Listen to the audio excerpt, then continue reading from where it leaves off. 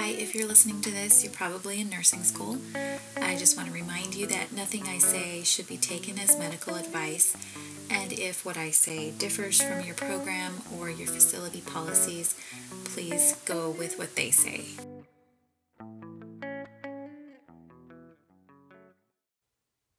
Okay, this is Unit 5 for me, Introduction to the Pediatric Client. And I'm going to start with newborn. And the learning objectives for the newborn period are: use the nursing process to promote holistic care of the newborn, articulate assessment of the newborn indicating need for interventions based in part by APGAR score. Example is oxygenation. Identify the role of the nurse in administration of pharmacologic therapy of the newborn. The examples are vitamin K, eye prophylaxis, the HBIG, which is the hepatitis B immunoglobulin, and then the HBV, which is the hepatitis B virus vaccine. And the last objective is demonstrate health teaching for parents to promote effective coping and development of effective parental role in prioritizing care and ensuring safety of the infant. And one example is SIDS prevention. So starting with the care of the newborn, the neonatal period is from 0 to 4 weeks. And the first assessment nurses will be doing is the APGAR. It's done at 1 minute and at 5 minutes for every single baby. It lets us know whether interventions are necessary. The total score for the APGAR is 10. Most babies will be getting a 9. The appearance is the first A. You can get a top score of 2 if the baby is pink all over.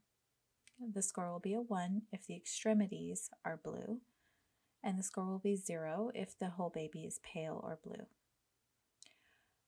The P is for pulse. If it's greater than 100 beats per minute, the baby will get a 2. If it's less than 100 beats per minute, it will be a 1, and if there's no pulse, that's a 0. G is for grimace. If the baby cries and pulls away from stimuli, they'll get a 2. If their grimace happens but there's a weak cry, it'll be a 1. And if there's no response, it's a 0. A is for activity. Active movement gives you a 2. Legs flexed and arms flexed will give a 1. And if there's no movement, it'll be a 0. Respiration, a strong cry will give a 2. A slow, irregular respirations will be a 1, and no breathing is a 0. So for the pink perfusion, most babies will be a 1 because there will be some little blue hands or toes or feet. That's very normal. So that's why even the top score will be probably a 9. We're going to initiate chest compressions for any heart rate below 60 in a neonate. And you will definitely get 1 point for grimace if there's aggressive stimulation necessary to bring out that grimace. So 7 plus is a normal APGAR. 4 to 6 is low, and a 3 or less is critically low. Resuscitation begins before the 1 minute score if the baby is obviously critically unwell. A score of 0 at 10 minutes means the newborn has a low probability of neurological normalcy later in life. So for the nursing care, the first care we do is drying that neonate. They come out wet. Keeping them warm is very important because their temperature and blood sugar go hand in hand. If they get too cold, their blood sugar drops. So we're going to work on warming them, drying them, stimulating them, managing their temperature, managing their blood sugar, and this is important for the first 0 to 4 weeks. And right away, skin to skin is a great intervention. It can be any support person. If there is no skin available, there is the radiant warmer the baby can go in. And it's important to know that babies don't shiver. Their nervous system is not developed, so they have to be kept warm. And they're going to be using up brown fat stores to keep their blood sugar up and their temperature up. So normal newborn vital signs, the temperature will be between 36.5 and 37.5 Celsius. That is 97.7 to 99.4 Fahrenheit. The newborn respirations will be between 30 and 60 per minute. That seems quite high. That is absolutely necessary. They're going to have some abdominal movements, but what we don't want to see are retractions or nasal flaring. That shows work of breathing. Also, babies will be kind of less active if they're having trouble breathing because they have to really focus on breathing. So that's where the less tone, less active, they might be less focused on eating because they're focused on breathing. Their pulse, a newborn normal pulse, is between 110 and 160. And the blood pressure is going to be between 70 and 50 over 45 to 30. So next, we're going to talk about newborn feeding and elimination. So the normal start is they're going to have one dirty diaper for each day of life. So the first day they might have one, and that's hopeful. We want to see one before they're discharged from hospital, but it's not 100% of the time. Feeding should happen every 2 to 3 hours for a total of 8 to 10 times per day. And the longest they should go without eating is 8 hours. One way to tell if the baby is hydrated, are they peeing? So input and output, always important for nursing. It's important here. When mom's milk comes in, the color and frequency of the baby's poop will change. It will become more frequent and lighter in color. For neonates, indications of not doing well, they might have dry, cracked lips. They might not have tears when crying. The fontanelles on the top of their head might be sunken, and they might have weight loss. So that's what we're going to be looking out for. And then nursing interventions. All of the nursing routine interventions can be declined by the parents, and then they would have a conversation with the pediatrician about the risks and benefits to make sure they're educated. So vitamin K is given to help with blood clotting. Because babies lack blood clotting factors at birth, this is a precautionary measure to prevent hemorrhage. And one thing that can cause hemorrhage is circumcision, which happens with some newborn boys. The next intervention is the erythromycin eye ointment. This is given prophylactically to prevent complications in case the mother had gonorrhea when the baby came through the birth canal. It can cause blindness. And then the hepatitis B immunoglobulin is given to babies with mothers who are diagnosed with hepatitis. And it has to be given within the first week, but ideally within the first 12 hours as soon as possible. And then the same thing with the hepatitis B vaccine. That is an intervention that is given within the first 24 hours, ideally. The next nursing task is parent education. There's going to be so much education happening. This is something that's going to happen from the minute the parents are there, before the baby's born, all the way through their stay, and then every time you see them. So we're going to talk about bathing, how to take care of the umbilical cord, how to take care of a circumcision if they had one, making sure that baby proofing and firearms are locked up, no balloons, teach them when they're going to have follow-ups with their providers and the pediatrician, and what warning signs there are for when they need to bring that baby back in. And there are appropriate moments to insert these educational topics whenever you're taking care of the family. And then, if possible, do care in the room with the family, and it supports bonding, and there's really no reason to take the baby away for most routine care. And then when you're doing that, you can observe the family unit, and you can involve the parents in the care, which helps with education. The other education that's going to happen is feeding support and education. They're going to need to know all kinds of things about if they're breastfeeding or formula feeding.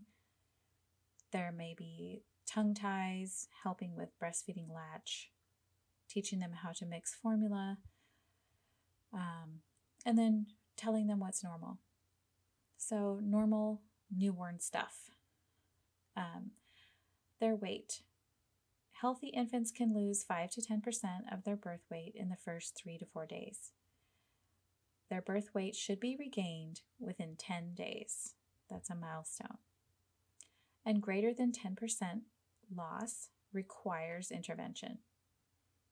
That's going to be observation and education on feeding. We're going to watch how they're feeding, maybe give education on manual breast expression or pumping after the baby feeds to kind of increase the breast milk supply. If they lose 17% of their body weight, they will need a glucose IV immediately to regain the strength to even eat. Baby tummies are tiny, so feeds are going to be tiny. By day 3, they're only eating 1 ounce at a time, and their stomach is the size of a walnut. So, one consideration to teach with formula feeding, the same or less effort by the baby can give them more volume with formula feeding, and so they can get overfed pretty easily. And that's just something we have to be aware of and teach the parents to watch for. Another normal finding for newborns, they're going to have something called vernix caseosa, which is a kind of a paste on their skin. It's white. It absorbs into their skin and it's harder to wipe off. It's totally fine. It's protected their skin in the wet amniotic environment. So you may also see dry peeling skin. This is really common on the hands and feet. And we're just going to educate the parents that it's normal, it's fine, it doesn't need anything, don't peel it. It will resolve on its own. Another normal finding is acrocyanosis. This is the blue-tinged feet and hands due to sluggish peripheral circulation. This is not anything but a normal finding. It doesn't mean they're cold. It doesn't mean they're sick. If their head or trunk is blue or their mucous membranes are pale, that's when we worry. That's a sign of cyanosis. Another normal finding is cradle cap. They might have overproduction of natural oils, and they can have kind of a buildup on their scalp or anywhere on their skin. It's just an adjusting period, and they can use a soft brush to comb it, and it again will not last forever, and it's fine. The next one is the erythema toxicum. That sounds really bad, but it's not. It's just the newborn acne. It's a newborn rash. It can happen anywhere on the body, and it usually resolves by 2 to 3 days after birth. And we're just going to teach the parents, don't pick it, don't put anything on it, and don't worry about it. Breast milk won't hurt if they want to spray that on the baby's face. Milia, that's another normal finding. These are small white cysts on the face, and they disappear in a few weeks. And again, it's normal. Don't do anything to it. Another normal finding, Mongolian spots. It's a dark bluish gray colored pigmentation that can look like a bruise, and it's typically found on the buttocks or back, and it's just excess pigment and lightens over time. So for patient education, make sure that we point this out so they don't see it later and worry. but educate them that it's normal and that it is just pigmentation. Another one is normal finding, is called stork bite. These are flat, dilated capillaries, and we can see them in light-skinned babies. And they're found on their nose, on their eyes, back of their neck, sometimes face, and they fade and disappear usually by age 2. Again, no interventions needed. The parents should be picking a provider, a pediatrician, before the baby's born, and the first visit should occur by 5 days. Usually the first visit is with a nurse, and they're going to be checking feeding, safety, education. They're going to be identifying any protective factors and risk factors of the safety, home conditions. They're going to screen the mother for postpartum depression. And of course, they're going to start the measurements of growth and development. And we're going to teach the parents when they need to contact the provider. And that's going to be if the baby has a fever of 104 Fahrenheit or more, if they are not having wet diapers, if they are skipping more than one feeding. And then another educational topic right then at the first visit is going to be the hepatitis vaccine if they haven't done it yet. And then talk about the fact that injuries are a leading cause of death of both newborns and infants. They can be stuck in couches, rolled over on bed, entrapped in furniture. They can be burned if they're being worn by baby worn while somebody is cooking. Babies can drown in a tiny amount of water, and they also should be watching to make sure their hot water tank is set to a safe temperature. Again, we're going to educate on the proper use of car seats. When the parent is leaving, they're going to install and buckle their own car seat, but we're going to make sure it's done properly and observe. And then we're going to educate not to bundle up the baby in a big puffy coat before putting on seatbelt, and don't ever leave the baby to sleep in the car seat or leave them unattended in a car seat. The positioning of their neck and airway while they're sitting in a car seat can kind of close it off, and so a baby's not going to turn its head and get more air, so we need to watch for them. And then we're going to educate on healthy sleep habits. By 3 to 4 months, infants should have fewer night awakenings, and we're going to educate them that their sleep patterns are related to hunger and growth. So sometimes breastfeeding infants will have cluster feeding, and that's not a sign that they're not getting enough. It's a sign that they're stimulating the breast to produce more, and that is normal. And they'll do that right before they're about to grow. And then around 2 years old, but it varies widely, their sleep patterns should begin to make more sense and hopefully sleeping longer stretches. There are healthy sleep habits that we're going to need to educate on, and these will help reduce the risk of SIDS. SIDS is sudden infant death syndrome, and it is most common between the ages of 2 and 4 months. It's more common in the winter, and it's more common in male babies. Most SIDS is related to hypoxia issues.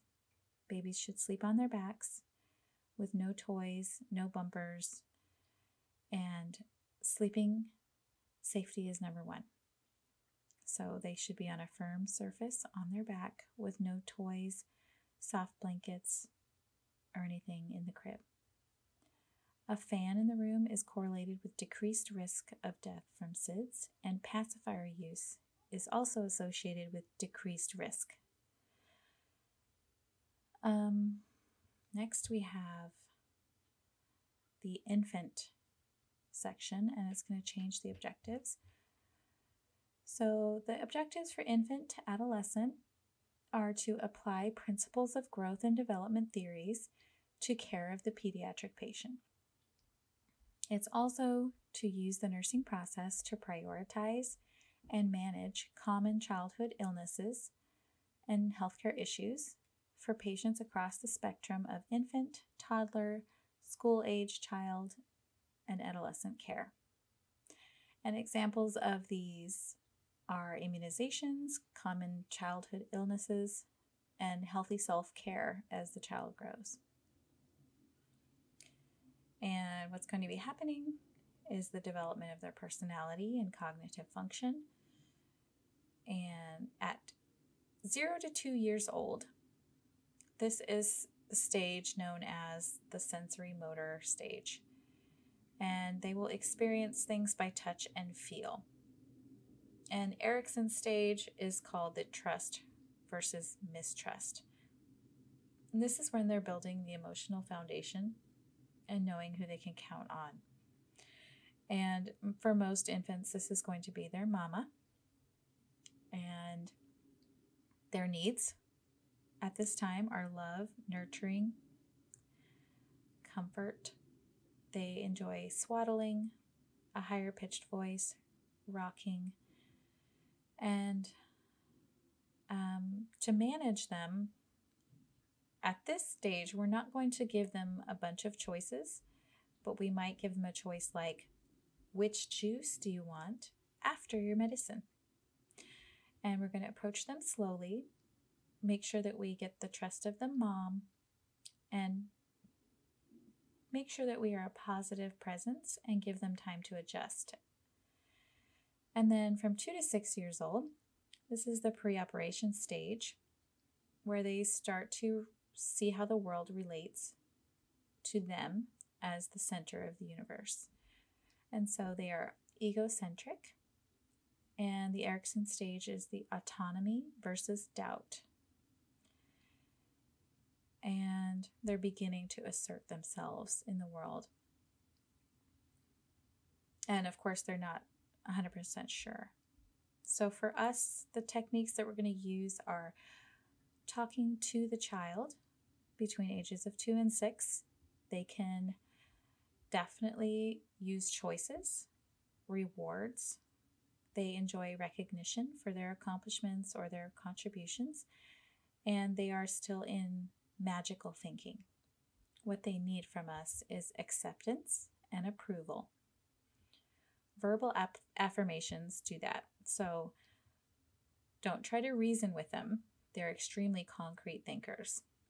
But they love stories and magic and maybe drawings. We're going to use real terms for the body parts and use simple, direct language so that they understand and be consistent. Okay, so in the older child, we're getting age 6 to 11 years old. They are in concrete operations still. They're looking at cause and effect. We have to be careful with metaphors. We're not going to say, we're going to put a little stick in your arm, because they might actually think you're going to put a twig in there. We're going to bring them into the conversation. They want to be part of everything. They want everything to be fair. Talk to them, acknowledging them, being honest and fair is very important. Sibling rivalry is a big issue at this age between 6 and 11, and they will not be fooled by magic. Strategies for school-age kids. We're just going to explain reasons. They are in the why stage. And so pictures and examples and show and tell. And then, of course, we're going to assess their knowledge. So at this age, between 6 and 11, they know what's going on with themselves. And so we can ask them questions. And if they have a medical issue, they might know more than we do. So before we do any patient teaching, we're going to assess their knowledge. We're going to allow them to select their own rewards after treatments. And these kids are open to ways to help themselves and to take action and ownership. So we can teach them techniques for calming down. We can teach them kind of self-care stuff, and always include this child in all the discussions. 12 to 13 years old. These ones are really getting into the big world. They're starting abstract thinking. They're beginning to get complex concepts, but they are still thinking concretely. They are very moody, and their biggest need is to be understood and to feel that they are normal. So for us, a strategy is to talk to them, tell them what we're going to do and why it's important, and then teach back is key so that they understand and also can explain what's going to happen and why. And that is how we know they understand. So ages 14 to 16, these kids are mostly abstract thinking. They understand concepts. Sometimes they'll revert back to concrete thinking. They are risk takers. They feel immortal. Their brains are still developing at this age, and they look grown up, but they're not able to really connect what they're doing today to the future implications. Their big needs are friends and autonomy. And we're going to use strategies just communicating our expectations, ask them what they think, respect their views, and of course tell them that we expect responsibility from them. And 16 to 20-year-olds, they are thinking abstractly, but they are very inexperienced. So we're going to never assume that they understand or already know something. And they are very emotional and can also feel very immortal. And this will interfere with their logical thinking and decision. So at this age, they have a strong need to make their own decisions, even when they are underinformed. And they might have friends or partners at their doctor's appointments. And we're going to talk to them, tell them the facts, ask their views, and tell them we're there for them. We're not going to be in a parental guidance type of role as nurses. We are their patient advocates. We are team members and supporters for them. And for adolescents, we're going to give written and verbal explanations. We will take their history and provide them with explanations. Make sure to have time alone with them to get their own words without their support people. And it's our job to ensure a safe exploration of topics. We're not going to judge them. We will listen to it all before offering suggestions and always verify that other teens in their situation feel the same ways. We have to choose our words carefully, find common ground with these kids, and speak as an equal. Value their own opinions. This is their health and their life, so don't force any issues on them and just realize that they do have a say in this. So health teaching by the nurse is important. We're going to promote their health by giving them information without them having to ask. So for adolescents, we're going to talk about safe sex. Even if it's not an issue for them, they deserve to have the knowledge. And then if we're speaking to a group with parents and kids, we're not going to single out any person and speak directly. We're going to speak generally. And then there's some cultural competence tips with kids. Cultural competence is a little different when we're talking about children instead of different cultures. So between the ages of 2 to 4, their culture is cartoons. They're interested in pets, toys. Ages 5 to 10, they may have sports and activities they participate in. They still watch superhero movies, maybe Disney movies. Ages 11 to teens, we're going to ask them what they're into. Might be sports and activities, movies, gaming, music, and friends, maybe a partner. The parents can be tricky customers, and we're not going to assume anything. We're going to give them clear explanations in layman's terms. We're going to have honest, gentle, straight talk. Prepare them if something's going to be difficult. Educate them on what to expect and what we need from them. And that's from the parents. They're going to be able to help. Acknowledge and diffuse any parental guilt.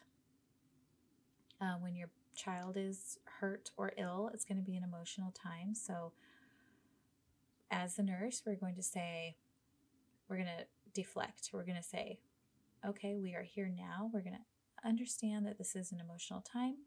We wish we could change the circumstance, but here's our goals now. Let's move forward. And we might expect a stress response from parents and give them some leeway because their behavior might not be perfect. Talking with parents of teens. Teens are in the transition period to adulthood, and it can be very hard for the teens and the parents. They might be having some pressure regarding adult issues, and we're going to tell the parents that we speak with the teen together and in private. We respect the teen's right to privacy and respect the parent's role. And we will encourage open communication between them. Maybe if the teen doesn't feel like they want to broach some kind of subject, we can encourage them to, but it's not our job to do the broaching ourselves. We can say, I know this is a tough topic to talk about in front of your parents, but would it help you if I come with you and we do it together? Somehow, just empowering. So medication administration. So the considerations are that most medications for children under 3 are going to be in liquid form and taken orally. Hospitalized children will have IVs and IV medication. Teaching parents how to give medication orally, how to dose it accurately, that's really important. That's a nursing intervention. We can teach the child to squirt the medication into their own mouth if they are wanting to do that or makes them more cooperative. Offer flavors for better acceptance of the medications. And then arms around training is where we try to secure the child who's resisting without restraining a child. And that's the technique is to hold the child as if they're cuddling against their parent's chest with their head away from the nurse. And then maybe can do our interventions around that hold. And any force applied to a child is going to be met with resistance. So we're going to avoid holding them tight and be gentle. Child-friendly encounters. These have some criteria. No white coats. Have staff trained on communications. Maybe special technical and interactive equipment for the children. A specific room for treatments for children, and then they can return back to their safe zone, which could be their room or some other area. Pain control policies for pediatrics are very strict. They should always have non-pharmacological pain relief at all times. Warm blankets, ice packs, warm packs, treats, Band-Aids. Allow the parents or support people to stay with the children during procedures as they can, and allow the parents to stay 24/7 with the child. Pain in children. Unaddressed pain has effects like panic. Or physiological effects will be panic. Behavioral effect, screaming, not complying. So therapies for non-pharmacological pain. We can do play, massage, toys, pet therapy, again, the warm and cool packs, whatever we can. Pediatric growth and development. So from the infant, which is 0 to first year, the major developmental milestones are they're going to roll over 4 months old, sit up between 4 and 6 months. Standing happens around 10 months. And using the pincer grasp with the thumb and forefinger is between 8 and 10 months. They'll be able to say 1 or 2 words around 9 to 12 months. That's an average, not everybody does. Milestones are helpful for comparing to the average, and they can be indicators for referrals. For infant growth and development, we are going to assess them every time we see them, and that's going to include a physical assessment, measuring the length, weight, and head circumference, looking at their reflexes, and calculating where they are in the growth chart, which is the percentile. Developmental assessment, they're going to be measured against developmental milestones, and those are the ones we talked about: standing, rolling over. If a baby has a flat head, that is normal, but we would want to advise them to spend more time on their tummy. Don't let them sleep in the car seat or on anything hard because their heads are still soft and malleable. We're going to check nutrition and oral health. How are they being fed? How much are they eating? What are they having? Are they bottle feeding or breastfeeding? And then around 4 to 6 months, most babies will be really interested in food, and parents will introduce foods for taste and exposure, not really to get nutrition. And then for oral health, it's always important to not prop the bottles. Make sure they're getting good nutrition. That'll help with their dentition. We are going to find out if there's fluoride in their water that they're getting. And then what kind of activity? We're going to assess the physical activity. How are their muscles developing?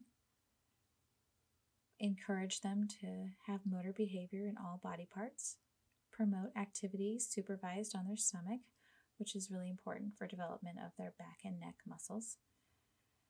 We're going to assess protective and risk factors, always. Injury prevention, accidents.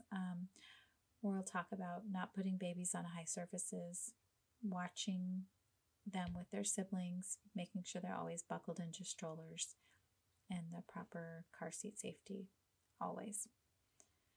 Educate the family on their physical activity needs and supportive environment needs. Assess the mental and spiritual health of the caregiver. Check them for postpartum blues. Just check in. Watch their caregiver-infant interaction. What kind of intrafamily support they have. What are the dynamics there? How is the infant's temperament?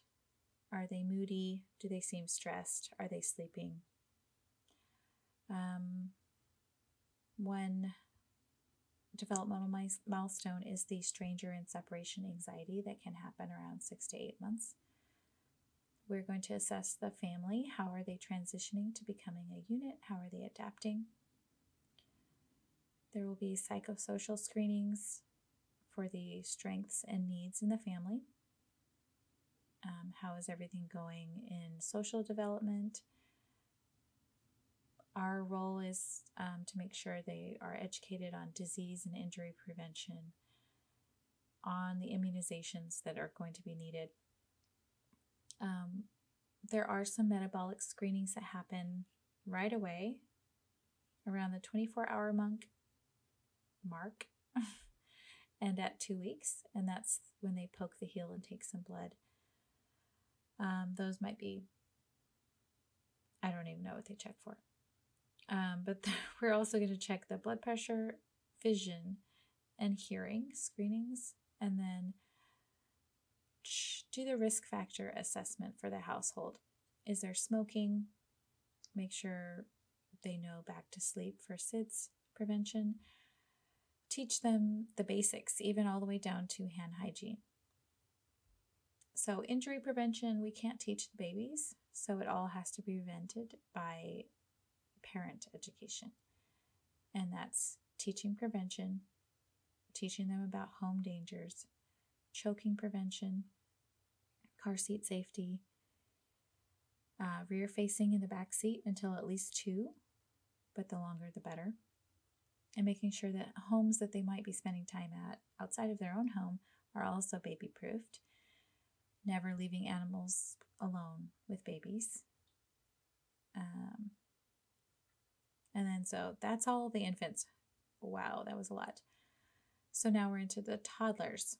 So the milestones for toddlers, between 1 to 2 years, a toddler, let's stop there. Toddlers are from 1 to 3 years. Okay, their milestones. Between 1 and 2 years, they will walk up and down stairs, start scribbling on paper, and start running.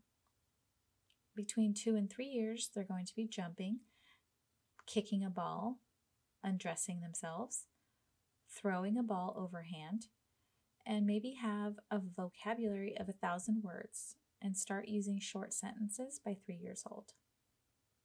And at these milestone appointments, we will definitely be doing physical assessment, measuring their length, weight, and head circumference still. By age 2, they will be 4 times their birth weight and approximately half of their adult height. Their body proportion is going to change to have less head. So they'll have longer legs, smaller head with a pot-bellied appearance, and we will again calculate the growth percentiles. And at this age, the growth is going to slow down. And developmental assessment, measuring against those developmental milestones, checking for their nutrition. At this age, toddler age, between 1 to 3, they may have physiologic anorexia. Their metabolic demands are changing and their appetite decreases. This is normal. Their growth is going to slow. We're going to educate the parents to offer nutritious food frequently in small portions and teach them how to use cups and utensils. Oral health is important. They're going to have all their teeth by age 2.5. They're going to have 20 teeth, and that's all those baby teeth. Teach the parents to start oral hygiene habits early. One habit that's often neglected is the first dental visit should be done by 1 year old, just to start establishing that routine and familiarity. Physical activity. Encourage physical activity in toddlers. Their motor activity, running, hopping, pushing, pulling, throwing. Limit sedentary behaviors. Vary the physical setting and exposure to their environment. This helps with the development of motor skills. Making sure they're going to places like park, pool, daycare, participating in household tasks like putting away towels, folding things, helping. And for children, they should be getting minimum of 60 minutes unstructured play per day, a minimum of 60 minutes structured play per day, and a maximum of 60 minutes of sedentary time other than sleep. So for the mental and spiritual health, we're going to assess the interactions with their family and healthcare providers. New accomplishments. They might be starting to self-soothe, self-regulate their emotions. They might be experiencing tantrums. Redirection is going to be important. Are they having any excessive fixation on food or objects? Find out what the parents are noticing about them. Discipline techniques. We're going to ask the parents about what kind of discipline they're starting, not to judge anyone, but because the child is developing a sense of right and wrong, and that should be nurtured. They're going to be developing sleep routines, relationships, siblings, family time, childcare. For disease and injury prevention, again, it's going to be teaching them hygiene, teaching about the immunizations that are upcoming, screening for asthma and obesity. Injuries, this age is very accident prone too, so drowning, burns, poisoning, those are all concerns that parents need to be looking out for. Also car seat safety, they can be rear facing in the back seat. The milestones for preschooler. So this is after the toddler period. We're on to preschooler, ages 3 to 6 years. Their milestones are using scissors, riding a bicycle with training wheels, writing a few letters. All parts of their speech will be developed. They're probably communicating pretty well at this age. For growth and development surveillance, we'll be doing the physical assessment, comparing their growth, their height and weight, to check their trends to make sure they're still on track. We'll calculate their BMI for the first time and incorporate play into the examination. Developmental assessment, we're going to measure against developmental milestones and involve the parents in assessment there. Their nutrition and oral health, they will need everything: salt, fat, calories, fruits, vegetables, protein. They're going to be developing their likes and dislikes.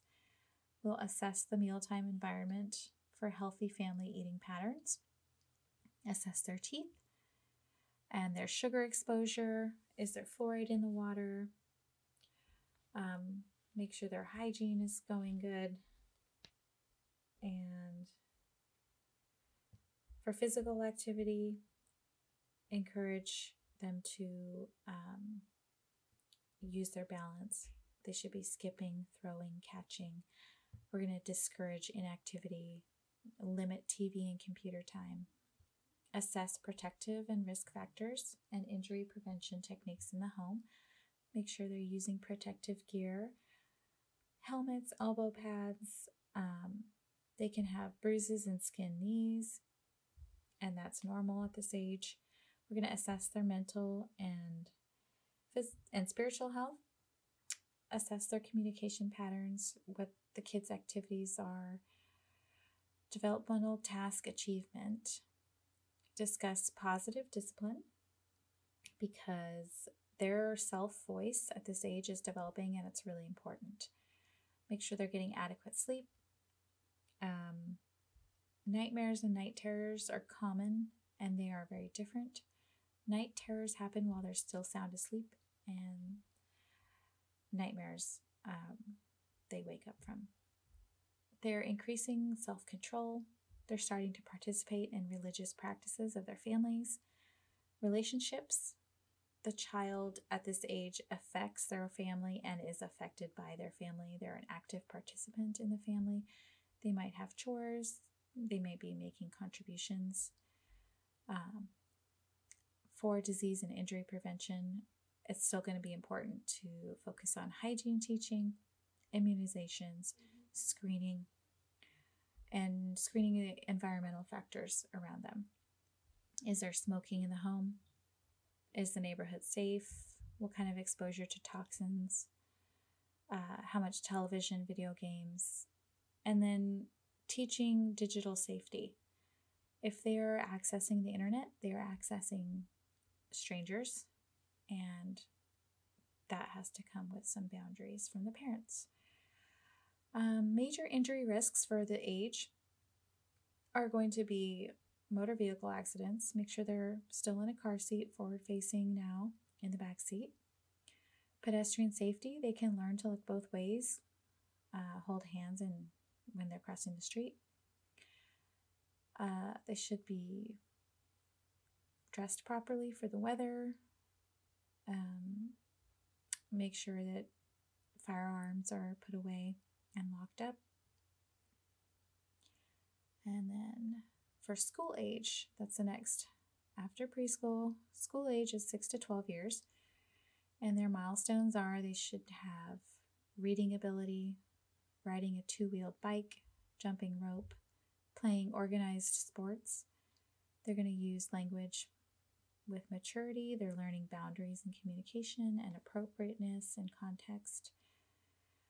Their growth and development is going to be assessed their height, weight, and BMI, their vision and hearing, muscular development and coordination. They might be going through growth spurts, and this can be a time they might have a degenerative muscle condition that can be assessed. And the child at this age is going to participate in the examinations. Nutrition and oral health will assess their food preferences, the typical mealtime quality and quantity, and see if there are any nutritional risk and protective factors. We will teach them healthy eating habits and to make healthy choices at school and at home. For their oral health, assess those teeth. They're going to be getting some permanent teeth. They should be having dental exams every 6 months, and they will have both baby and permanent teeth in their mouth. And we'll assess their oral hygiene habits. Physical activity, make sure they're having planned regular activity, and that's really important for their health. Assess the risk and protective factors in the home. Mental and spiritual health, teach them, make sure they're developing, actually, self-esteem and self-concept. They're going to have increasing independence and responsibility for themselves. They're developing body image, developmental milestones, sexuality and sexuality education. That starts with consent, and that is something that we can influence by making sure that consent for healthcare touching is taught and used. Sleep hygiene, how are they sleeping? Are they alone in their bed? Are they using a TV to sleep? How is school? What's good? Or do they have a positive outlook on school and a positive outlook on their development? Mental and spiritual health. Relationships, we're going to assess the family dynamics, the communication patterns, encouragement and support. They're getting consistent rules and expectations. What is the extent of peer influence on the child? What is their appearance and dress? Are they dressed appropriately for the weather? This can be, we can assess for signs of neurodivergence. Might be signs of puberty. If they're bruising at this age, they're not as accident prone, so we would be looking for maybe signs of abuse. Media use and exposure. Are there rules, discipline, and boundary around internet use and media use? For disease, at school age, they're generally healthy. Make sure we reinforce those strategies to maintain their health, which is hand hygiene, nutrition, etc. Teach them with hands-on teaching practices. Evaluate their immunization records to see if they are delayed or all caught up. They should have hepatitis A and B, polio and MMR, Tdap, varicella, HPV, meningococcal conjugate, and influenza every year. But those other ones should be caught up. Injuries, they might be injured during play. They should be using protective gear for sports. And firearm safety is always a concern at home. And then we are on to adolescent. And this is between 12 and 18 years. The milestones are their fine motor skills should be well developed. Their gross motor skills are improving due to growth spurts. They're able to apply abstract thought and analysis. We're going to assess their growth and development with their BMI, their height and weight. Is there any food insecurity concerns? Do they have what they need to grow? Is there restriction or overeating going on with the adolescent? Privacy concerns are important at this age. Information and wisdom needs to come from somewhere, and sometimes it's hard to receive it from their own parents. For the physical exam, we're going to assess nutrition, oral health, diet history. Is there use of supplements? Are they taking vitamins? Fluoride? Is there weight management happening? Supplements like creatine can damage their kidneys if they're not used properly. Is the adolescent concerned about weight loss? Are they dieting? What are their meal times like? Who, when, and where? What's the atmosphere for food? Are they having good nutrition with appropriate calories, fats, and proteins? We're going to educate them.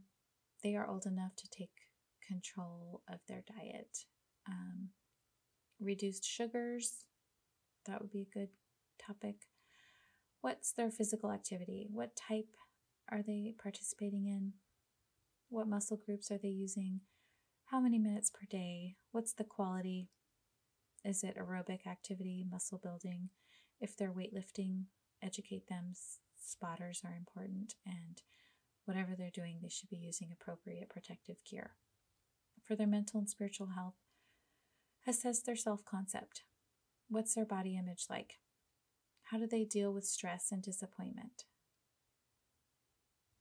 Relationships can be sticky during this time. Do they have someone to talk to and someone to trust when things go wrong? Who do they have as a support person? Their peers, their family. For mental and spiritual health, assess them for signs of depression and substance abuse. This age group is at a higher risk of both depression and substance abuse. And some signs of substance abuse could be changes in school performance, sleep and appetite, unusual behavior like getting into trouble at school, accidents or other unexplained events, the lack of responsibility taken for actions, increase in mood changes, inability to set goals, and a variety of physical changes depending on what substance might be being used. Signs of depression: changes in appetite and weight, changes in sleep schedules and patterns, changes in school performance, physical complaints, loss of interest and pleasure in usual activities and friends, depression, irritability, poor concentration, feelings of worthlessness, helplessness, and thoughts of death or suicide. For disease and injury prevention of adolescents, the diseases may be like acne, skin infections, body piercing and tattooing. They might have sports overuse injuries, some serious health issues that pop up around adolescence, scoliosis, anemia, depression, STDs. Injuries, they're always at risk of motor vehicle accidents, but especially when they're new drivers. Reinforce driving laws, driving safely. Alcohol is a risk for injury. Water safety, like life jacket wearing, making sure they're not drinking while doing sporting. They might have injuries during sports. Make sure we teach them about sun safety, using sunscreen and no tanning beds. Firearms, of course, make sure they know safety. And then domestic abuse and other types of abuse, we've got to educate them and assess them for risks and protective factors. And that's it, finally. Oh my goodness. So I don't see any medications for this age. So that wraps it up for patient-centered care for children and youth.